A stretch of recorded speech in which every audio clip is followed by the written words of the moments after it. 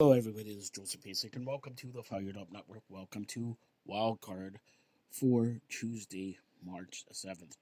Giants finalizing a 4-year, $160 million deal with Daniel Jones. Ravens place reported non-exclusive franchise tag on Lamar. Giants placing franchise tag on Saquon Barkley after extending Jones.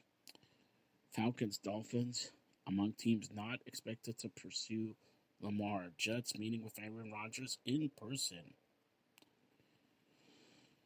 Also, Dolphins to release Byron Jones, save $13.6 million in cap space.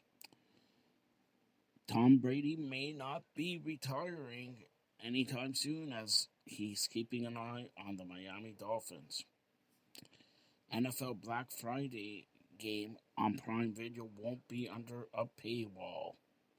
Seahawks signed Geno Smith to a 3-year, $105 million deal. Raiders use franchise tag on Jones. Chiefs release Frank Clark. Chiefs won't franchise tag Orlando Brown Jr. Purdy to have elbow surgery on Friday.